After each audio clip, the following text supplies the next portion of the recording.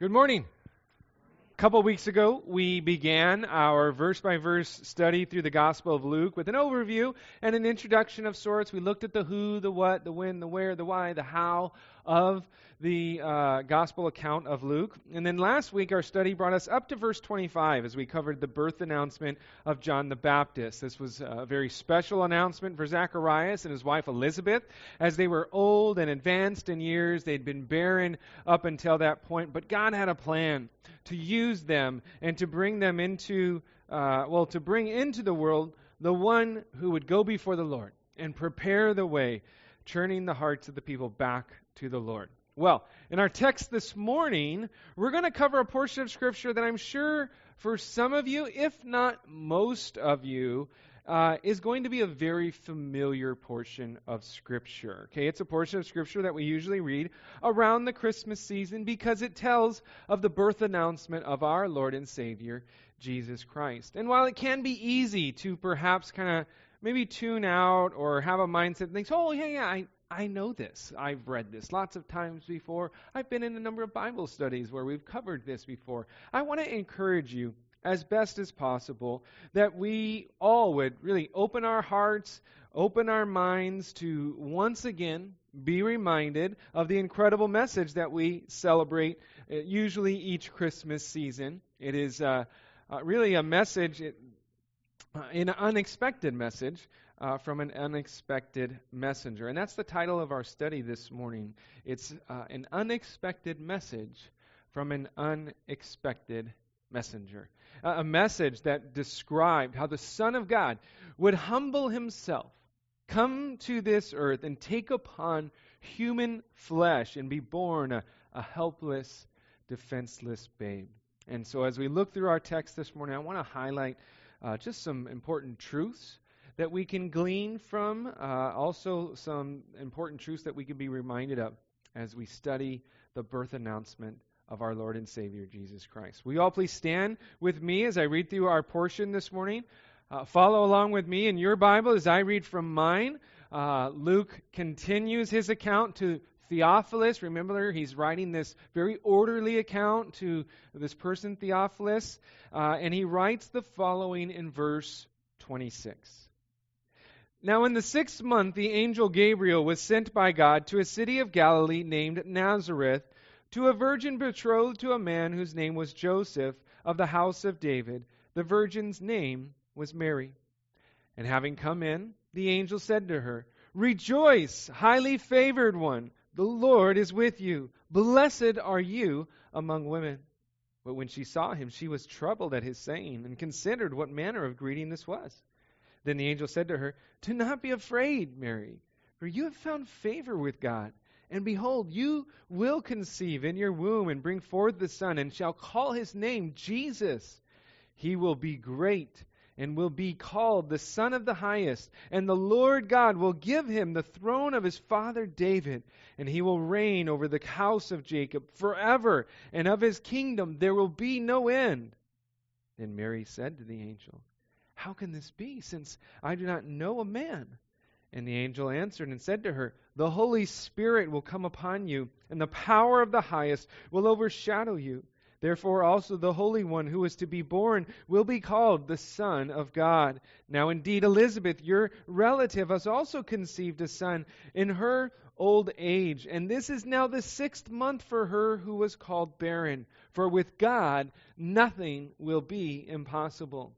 Then Mary said, "Behold, the maidservant of the Lord, let it be to me according to your word." And the angel departed from her. Let's pray. Father, we thank you for your word, and we thank you for the opportunity that we have to gather together here as brothers, as sisters, as family, Lord, to seek the face of our Heavenly Father, our Abba Father. And I pray, God, that as we enter into this place, that would be at our heart's desire, Lord. That we wouldn't just be coming here to perhaps be part of a social event, and it's good to see friends and to interact, but Lord, we want to meet with you. And Lord, we come expecting to hear from you. And so, Lord, I ask that you would open our ears, open our hearts, open our minds to all that your Spirit desires to say to us today. Lord, that we might receive it, that we might know you more, that we might know your word more, that we might know your will and your ways for us to walk in. Lead us and guide us, we ask and pray. In Jesus' name, amen. Amen. You may have a seat.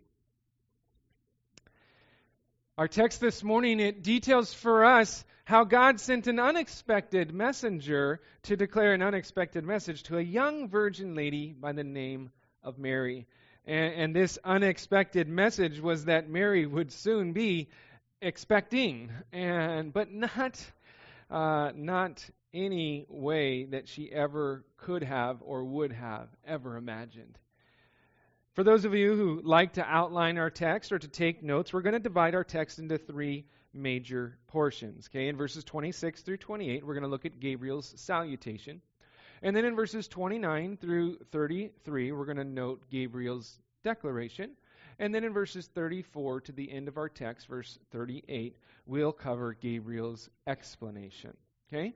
And so, as we go through our text, in these three major portions, we're going to note just important truths, and we're going to look to make some application to our own lives as well. So, let's go ahead and jump in, turn our attention to these opening verses. I'll reread these first three verses again regarding Gabriel's salutation. It says, "Now in the 6th month the angel Gabriel was sent by God to a city of Galilee named Nazareth, to a virgin betrothed to a man whose name was Joseph, of the house of David. The virgin's name was Mary. And having come in, the angel said to her, 'Rejoice, highly favored one, the Lord is with you. Blessed are you among women.'" We'll stop right there. And so we see here that verse 26 opens up with Luke speaking about it being the 6th month. Okay, this does not necessarily mean that it was the month of June. That's our 6th month, right? And it doesn't necessarily mean that it was the month of Elul, the 6th month of the Hebrew calendar. Okay, no, this is actually a reference to what Luke was just previously speaking about.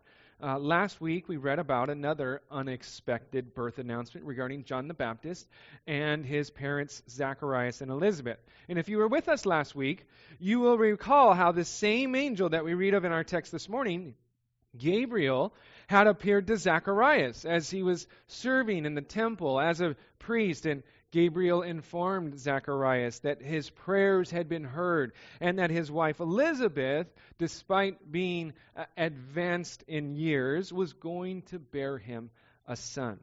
Now, when Dr. Luke writes about it being the 6th month, he's referencing and referring to the 6th month of Elizabeth's pregnancy. We know that for sure because that's what verse 36 actually tells us. And so, from last week to this week, we've got a 6-month time gap. Just wanted to kind of clarify that so we understand, just as far as the overall flow of things. Although for us, just a week ago, for our context, 6 months have passed. And so, we pick up the account. In that 6th month of her pregnancy, the angel Gabriel is here sent to the city of Nazareth to deliver yet another message on behalf of God. Nazareth is a small city in the southwest region of Galilee. It's actually situated upon a hillside along the Jezreel Valley, or what's more commonly referred to as the Valley of Armageddon.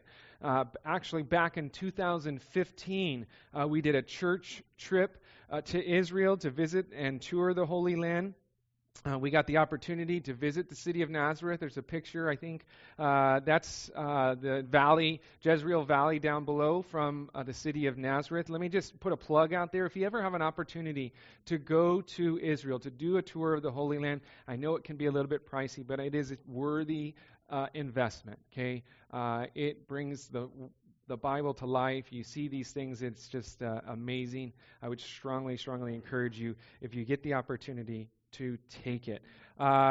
This is actually myself, my wife, Pastor Nick, when he was with us, when he was a Marine stationed here, and Shelly Hill, the Hill family is going to be here this summer. They're getting orders here again. So that's actually up upon the Mount of Precipice, which is just outside the current city limits, and we were able to take this incredible view of the valley below.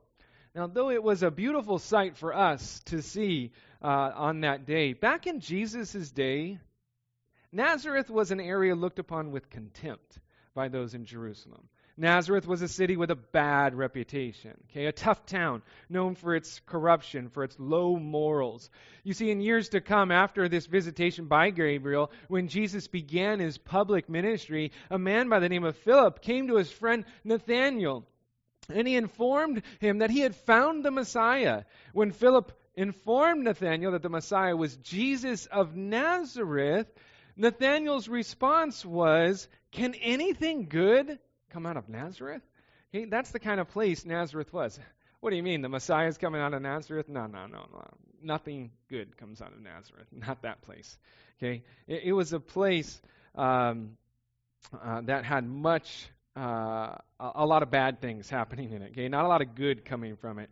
Perhaps you know a city like that from where you come from, where you grew up. There was maybe a place you know that's maybe best to avoid altogether. You don't want to go or be there at nighttime. Maybe if you have to drive through there, you make sure your doors are locked. I grew up in Southern California. There was a number of different places like that. We would go through LA sometimes and be like, okay, let's lock the doors and make sure we're not stopping for gas or anything. We're just going to keep on going. And so you probably know wherever you come from, there's probably cities kind of like that. Or you just say, you know what, let's not go through that area. That was Nazareth. Okay? Nazareth was that kind of place. And I do find it interesting that God would choose someone from the town of Nazareth to be the one that would bring his son into the earth. Of course, there was a prophetic implication as to why Nazareth would be chosen, but God knew ahead of time what this city would be like, and he still chose it. I think in a very small way, it's a reminder of God's grace and his ability to take what the world would discard and say that is really good for nothing and bring from something amazing from it. Well, this angel Gabriel, he's sent to Nazareth to meet a young woman, a virgin, according to verse 27, named Mary.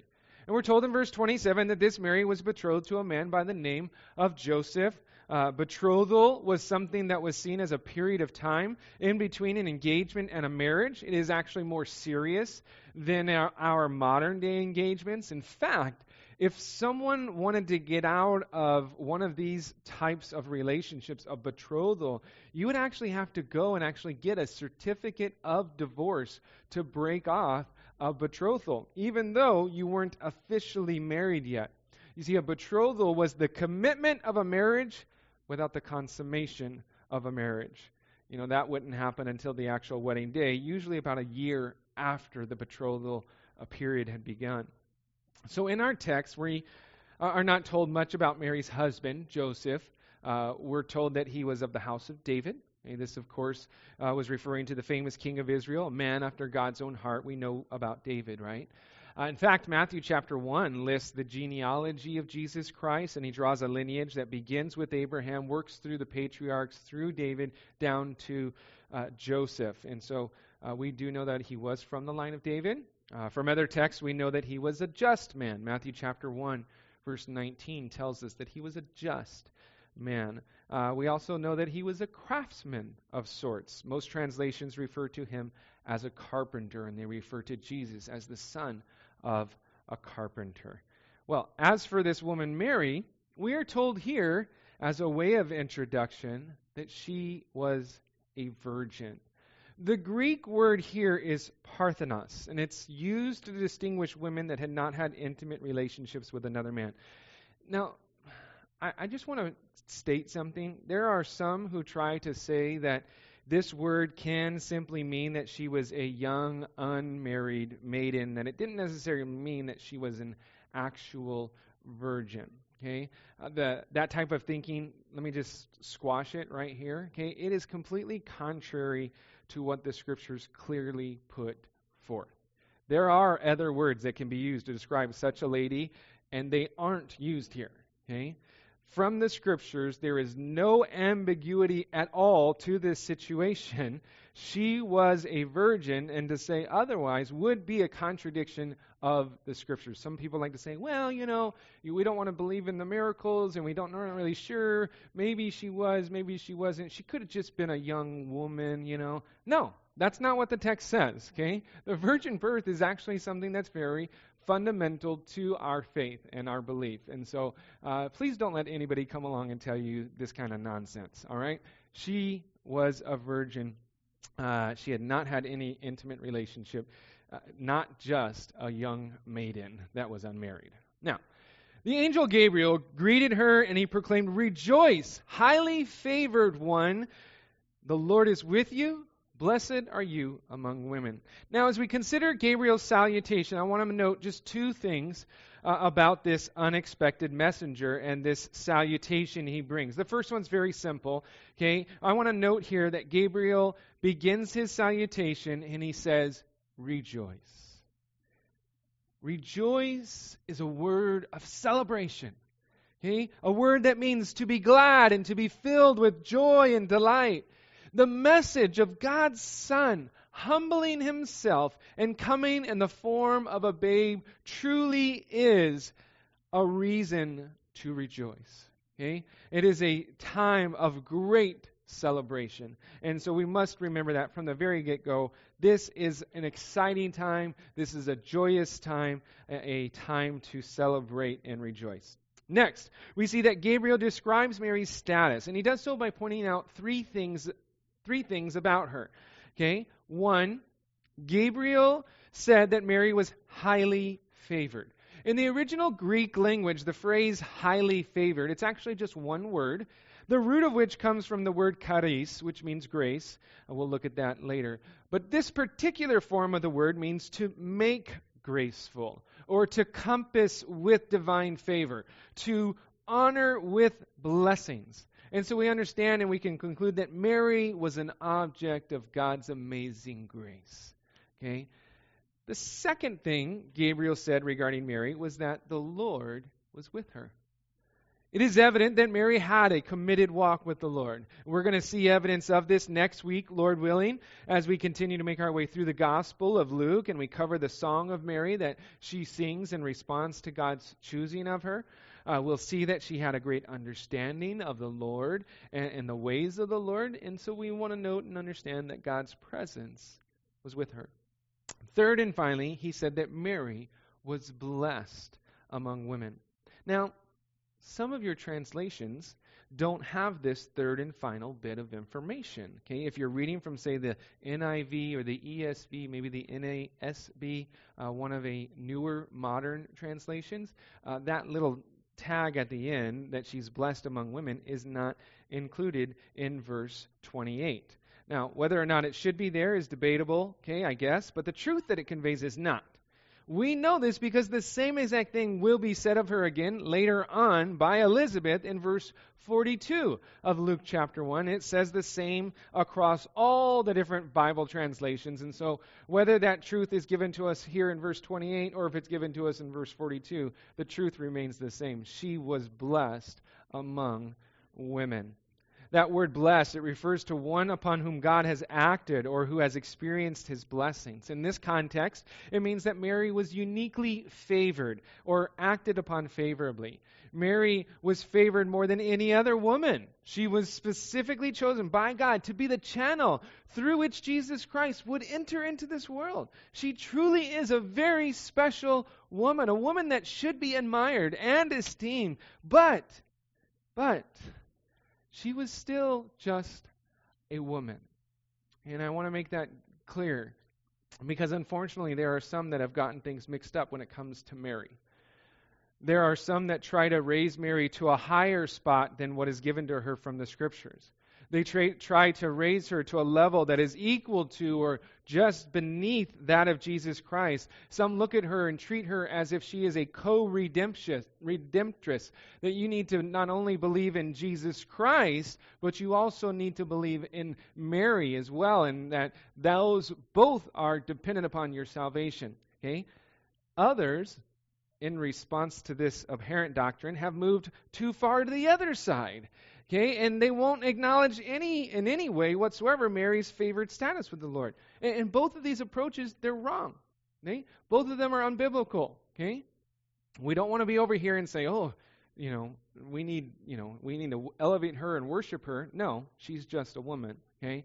But at the same time, we don't want to say, nothing special. No, she was extremely blessed. Okay? God had chosen her to be the channel through which God would bring his Son into this world. So Mary was extremely blessed, the most blessed among all women, but she still was just a woman in need of a Savior. Okay? She's not saving anybody. We need to make sure we understand that. Now, as we consider Mary's status with the Lord, how she was highly favored, how the Lord was with her, and how she was blessed by God, it's important to note that we too have the same standing in Christ. You see, the word highly favored in the original language, it's only used one other time in all of the New Testament scriptures, and it's used to describe your status and my status in Christ. Ephesians chapter 1, verse 6 describes us as accepted in the beloved. Okay, the word accepted, it is the same exact Greek word used here to describe Mary as highly favored. Only 2 times it's ever used in the scriptures. One describing Mary, the other describing us who are in Christ. We too are highly favored, not because we are so great, not because we're something special or we're so holy, and that's not it at all. It's because we are in Christ. We are in the beloved, as it states in Ephesians chapter 1, verse 6. And so we have that same status as being highly favored. Matthew chapter 28, verse 20, it's part of the Great Commission. You guys know that portion of Scripture, right? Jesus promised that He would be with us always, even to the end of the age. And so not only is Jesus the Lord with Mary, but He promises to be with us as well. And then in Ephesians 1:3, Paul writes that God has blessed us with every spiritual blessing in the heavenly places in Christ. Note again that this favor, these blessings, are not because of who we are, but because of where we are. We are in Christ. Positionally, we're in Christ, and because of that, we are blessed. And so, as we consider Gabriel's salutation, let's be mindful of our status with the Lord as well. For those of us here that are in Christ, that have given their lives to the Lord, we share that same incredible standing that Mary had. We are highly favored, and the Lord God is with us, and we are blessed among all mankind. Well, let's move on to this next section as we look at Gabriel's declaration in verses 29 through 33. Luke writes, "But when she saw him, she was troubled at his saying and considered what manner of greeting this was. Then the angel said to her, 'Do not be afraid, Mary, for you have found favor with God. And behold, you will conceive in your womb and bring forth a son, and shall call his name Jesus. He will be great and will be called the Son of the Highest, and the Lord God will give him the throne of his father David, and he will reign over the house of Jacob forever, and of his kingdom there will be no end.'" Okay, when it says that Mary was troubled and considered what manner of greeting this was, we have to realize the extraordinary circumstances that she was placed in. Though we don't know her exact age, it's safe to assume that Mary was more than likely a teenager, probably a young teen at this time. And here she is, presumably sitting in her home, when all of a sudden there's a man standing before her. Now, can I help you guys out with something here, just in case? I'm sure you understand this, but I want to get out of your head that angels, have wings and float around on clouds and have long flowing white gowns with halos on top of their head. That's really not what the Bible describes angels as. Okay, so when we think of an angel appearing, don't think that. Okay, that's not what it was. Most all the times when we see an angel come and interact with people and bring messages from the Lord to people, they're normally in the form of a human body, okay? And sometimes even some of the gospel accounts differ and say, oh, there was a man, and others say, oh, no, it was an angel, because they looked like men. And so we do get the idea and we understand that oftentimes they would accompanied by a very bright light, which would obviously be very frightening and scary. And that is what we often see when an angel does appear, people falling down on their face and in fear and overwhelmed. And so whether or not there was a light accompanying Gabriel as he spoke, we can't say for certain. What we can say, though, is that it's very reasonable for Mary to feel a bit lost and to be a bit afraid at what's going on here. And so Gabriel, understanding and wanting to comfort her, says, "Do not be afraid." Obviously, the angel recognized that Mary was fearful, for you have found favor with God. Before Gabriel had greeted her simply by saying that she was highly favored, but here he's more specific and he identifies that she's found favor with God. That word favor, it's that word charis that I told you guys about. It's used 156 times in the New Testament, of which it's translated 130 times as the word grace. Mary has found grace with God. This unexpected message from an unexpected messenger was a declaration of grace. Gabriel's declaration towards Mary reminds us that we too have found grace with God. It is by grace through faith that we are saved and have been welcomed into the family of God. You see, without the grace of God, we would have no hope. From the very beginning of the gospel, the very birth announcement of Jesus, we see that it was a work that was all rooted in grace. As we consider this declaration, may we remember that it was a declaration of God's amazing grace. The message of Jesus Christ coming in the form of a babe is a message rooted in grace. You see, the gospel message of Jesus Christ, the opportunity given to us to have our sins forgiven, to have a righteous standing before God, it is all about grace. Okay? For by grace you have been saved through faith, and that not of yourselves. It is a gift of God, not of works, lest anyone should boast. That's what Ephesians chapter 2, verses 8 and 9 tell us. We have been justified freely, according to Romans chapter 3, by His grace through the redemption that is in Christ Jesus. The good news of Jesus' coming to us as a babe is all about God's amazing, unfathomable, unmerited, incomparable grace. And I know that that's probably something we all know. But I think when we've been walking with the Lord for a long time, we could sometimes forget that. And we could sometimes think that it's about me, and I got to do this, and I got to do that, and, this types of things. Listen, don't ever lose sight that it is all about God's grace. Okay?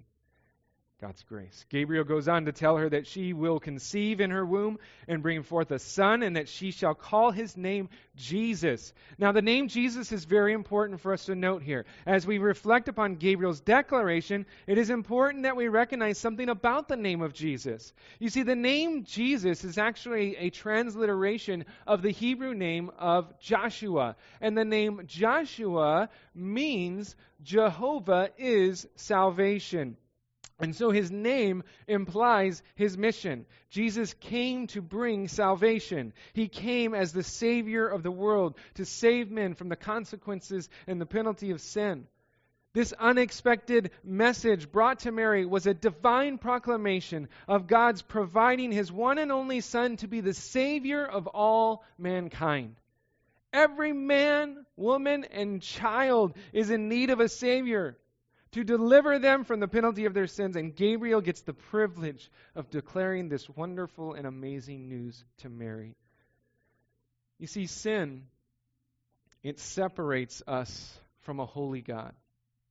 And our sin, if not dealt with, it will keep us from entering into the presence of God. Our sin must be judged, and that is what took place upon the cross of Calvary.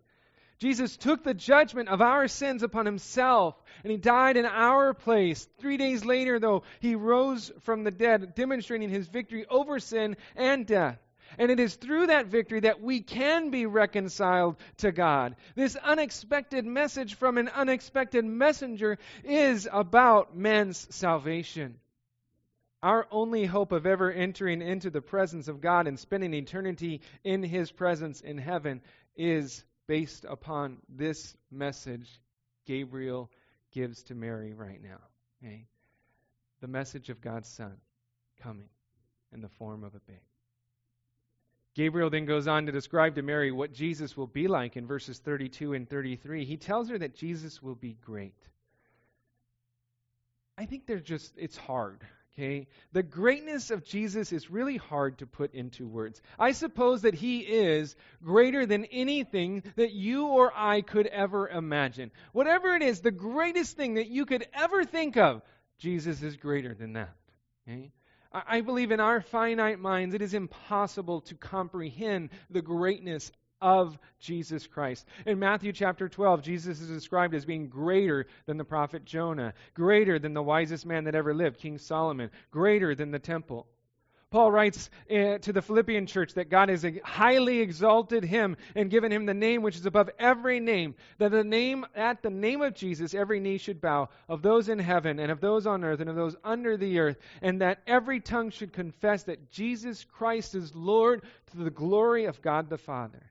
And it was Peter who would testify in the book of Acts that there is no other name under heaven given among men by which we must be saved. The greatness of Christ, listen, church family, it is beyond our comprehension. Okay? Whatever the greatest thing that you can even imagine, it is greater still than that. Gabriel also told Mary that Jesus not only would be great, that he would be called the Son of the Highest. This, of course, speaks of Jesus' deity. The title highest, it speaks of the Lord Most High. It's spoken of God as dwelling in the highest of heavens and as far exalted above all other things. Though Jesus will be born of a woman, he will be human. He will also be divine. He will be God in human form. He told Mary that the Lord God would give him the throne of his father David and that he would reign over the house of Jacob forever and that there would be no end to his kingdom. You see, back in 2 Samuel, the prophet Nathan came to David with a message from the Lord. And this is what Nathan declared to David. He said, "When your days are fulfilled and you rest with your fathers, I will set up your seed after you who will come from your body, and I will establish his kingdom. He shall build a house for my name, and I will establish the throne of his kingdom forever." Okay, forever. Now, this prophecy was not fulfilled by any of David's immediate sons. If you kind of go through and you got Solomon and Rehoboam and you kind of follow the line, they all died. None of them had this, everlasting eternal kingdom that lasted forever. And so we understand and believe that this is referencing a future prophecy concerning the coming Messiah, the anointed one. Isaiah also prophesied of this coming Messiah when he declared in Isaiah chapter 9, verses 6 and 7, "For unto us a child is born, unto us a son is given, and the government will be upon his shoulders, and his name will be called Wonderful, Counselor, Mighty God, Everlasting Father, Prince of Peace. Of the increase of his government and peace there will be no end, and upon the throne of David and over his kingdom, to order it and establish it with judgment and justice from that time forward, even forever." You see, what Gabriel was telling Mary was that the son she would bear would be the long-awaited Messiah, that he would come and he would reestablish the throne of David and he would usher in an everlasting kingdom. And so the time for God's kingdom to come, it was at hand. Yeah, this was an exciting time. A time to rejoice and celebrate. This is what the Jews were all waiting for. They longed for their Messiah to come, to save them, to establish a new kingdom, one that would not have the likes of the Romans ruling over them. What an amazing message for Mary to receive. A declaration of grace, a declaration of salvation, and a declaration of God's kingdom to come. So, let's look at this final section dealing with Gabriel's explanation in verses 34 through 38. Luke continues his account. He says, "Then Mary said to the angel, 'How can this be, since I do not know a man?' And the angel answered and said to her, 'The Holy Spirit will come upon you, and the power of the highest will overshadow you. Therefore also that Holy One who is to be born will be called the Son of God. Now indeed Elizabeth, your relative, has also conceived a son in her old age, and this is now the 6th month for her who was called barren. For with God nothing will be impossible.' Then Mary said, 'Behold, the maidservant of the Lord. Let it be to me according to your word.' And the angel departed from her." Mary responded to Gabriel's declaration with a question of inquiry. Mary wondered how it would be possible for her to become pregnant since she had not known a man. This, of course, is referencing her virginity.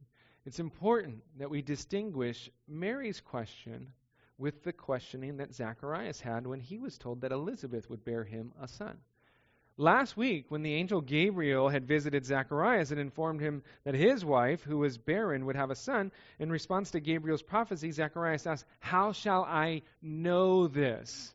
Okay, Luke chapter 1, verse 18. Zacharias' questioning was one based upon belief. That word know, it can also be referred to as belief. It was as if he was saying, how shall I believe this? Okay, I just can't believe it. This is impossible. I can't believe it. How do you expect me to believe this? And there was disbelief. There was doubt. Okay, he questioned Gabriel's word. He did not believe him, and as a result, he was made mute, unable to speak. Mary's question is not a question of doubt or unbelief. Mary believed it would happen. She just didn't understand how it would happen. We see in our text that Mary was not disciplined for lack of faith by Gabriel like Zacharias was, but rather she was given an explanation of how this would happen. Gabriel explained how the Holy Spirit would come upon her and the power of God would overshadow her, and as a result, the Holy One to be born would be called the Son of God. The answer to Mary's question is that this would be a work of the Holy Spirit. The Holy Spirit would come upon her, and the power of God would overshadow her. That word overshadow, it means to cover with a cloud. It speaks of the presence of God. Later Jewish rabbis, they coined an expression to describe this cloud-like presence of God. You may have heard the term before. It was coined in reference to the Shekinah glory. Okay, the Shekinah glory was represented by the cloudy pillar that led the Israelites by day during their escape from Egypt. It was used to describe the cloud that God spoke out of when he spoke to Moses while upon Mount Sinai. The same Greek word used here to describe the overshadowing of the Lord is used in the Septuagint, which is the Greek translation of the Old Testament, to describe the cloud that filled the tabernacle in Exodus chapter 40, verse 35.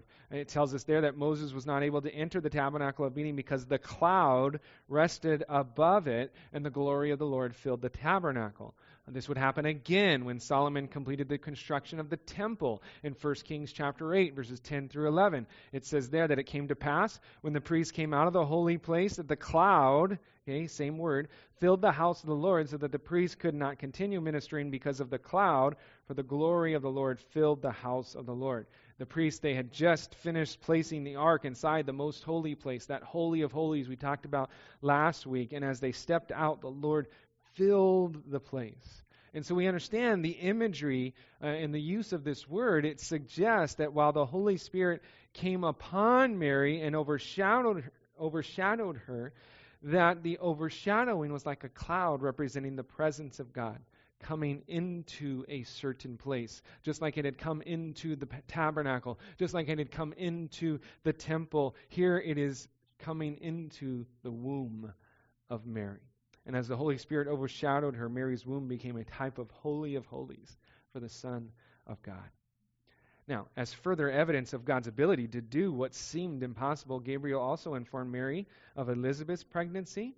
We're told that Mary and Elizabeth were related, but we're not told how they were related. The word relative really here, it just simply means a kinsman or a kinswoman, one of the same family. And the basic understanding, more common use is basically a cousin. Okay, first cousin or fourth cousin, doesn't really matter. There's somewhere down the line they're related. Obviously, Mary knew who Elizabeth was, for Gabriel would use her pregnancy as an example of God doing the impossible. Okay, Mary, I want you to know that, this is, I know you're thinking this is, how is this going to happen? Don't worry, trust in the Lord. Just like, you know about Elizabeth, right? And she's having a baby. Yeah, that was a work of God, and God's going to do a similar work in you. And so, in verse 37, Gabriel explains a very important truth. He says, with God, nothing will be impossible. It is said that difficulty must always be measured by the capacity of the agent doing the work. Okay? For instance, in my current state and condition, I would say that it is impossible for me to run a marathon. Okay? While many of you, that's something that you do on a regular basis. I know some of you are a little bit out there and you're like, oh yeah, I went for a nice, 30-mile jog. I'm like, why? But, you have to measure difficulty against the agent in who's doing it. Okay? if you said, hey, do you think Glenn can run a marathon right now? Right? No, that's impossible. I'm not going to run a marathon. If you ask Dan Calloway if he can run a marathon, I'd be like, yeah, pretty sure he'd put in a pretty good time now, too. You have to measure it against the agent doing it. And listen, when the agent doing the work is God, any thought of difficulty must be immediately tossed out the window. Nothing is too difficult for God.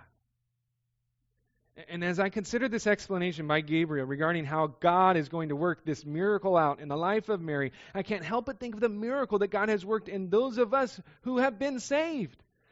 You see, the miraculous work that God did in Mary's life isn't much different than the miraculous work of salvation that God has done in the life of each and every one of us who are a believer in the Lord. Just as Mary was an object of God's grace, we too are an object of God's grace. And just as it was a work of the Holy Spirit in the life of Mary, our salvation account was a work of the Holy Spirit. He called us into this loving relationship by convicting us of our sins, showing us our need for a Savior. Lastly, I want to point out, just as Mary's body became a type of Holy of Holies when God's Son was placed in her, we too, through faith, have Christ in us. Our bodies are said to be the temple of the Holy Spirit, according to 1 Corinthians chapter 6, verse 19. But even more so, Galatians speaks of how Paul was crucified with Christ. It is no longer he who lives, but Christ who lives in him. This is true not just of Paul, but of all who have responded to the gospel message of Jesus Christ. Lastly, Ephesians chapter 3, verse 17, it speaks of how Christ dwells in our hearts through faith. This explanation of Gabriel's not only informs Mary of the miraculous work of God upon her life, but it also reminds us of the miraculous work of God upon our own lives. How He has saved us. People often wonder, does God still do miracles today? Listen, your salvation is miraculous. God still does the miraculous when He saves you and I from the penalty of our sins.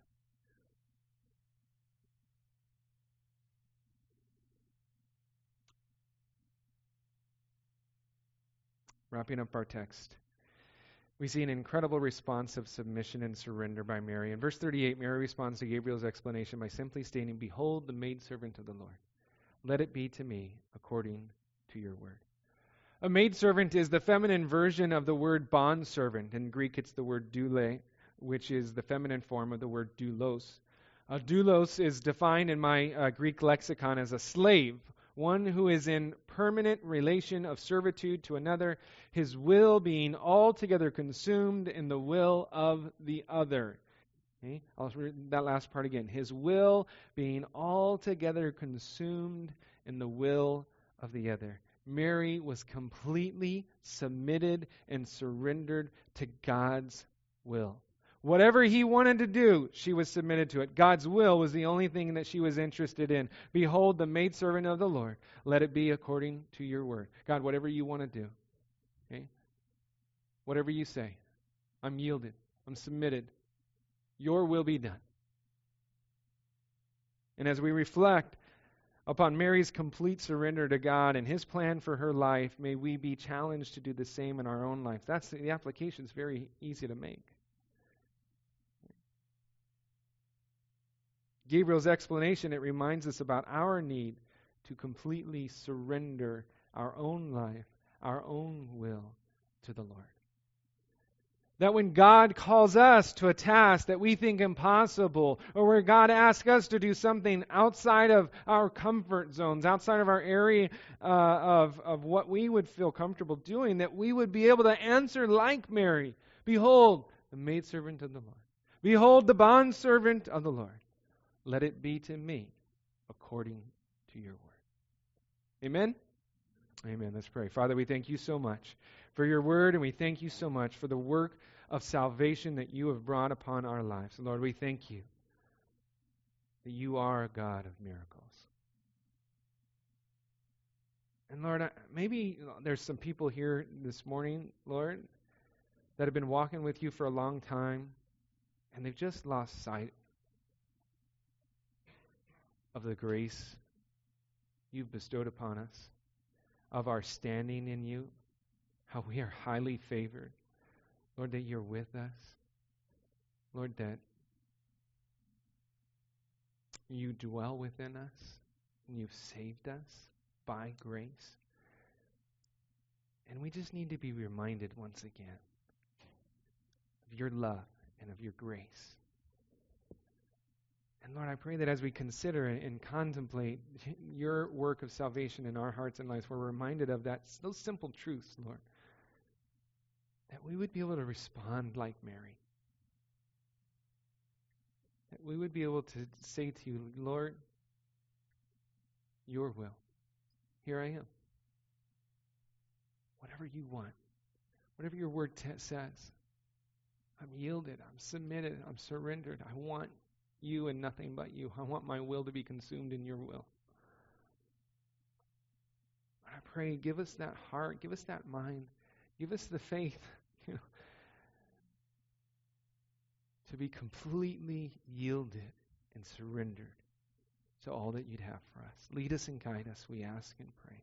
In Jesus' name, amen. Amen.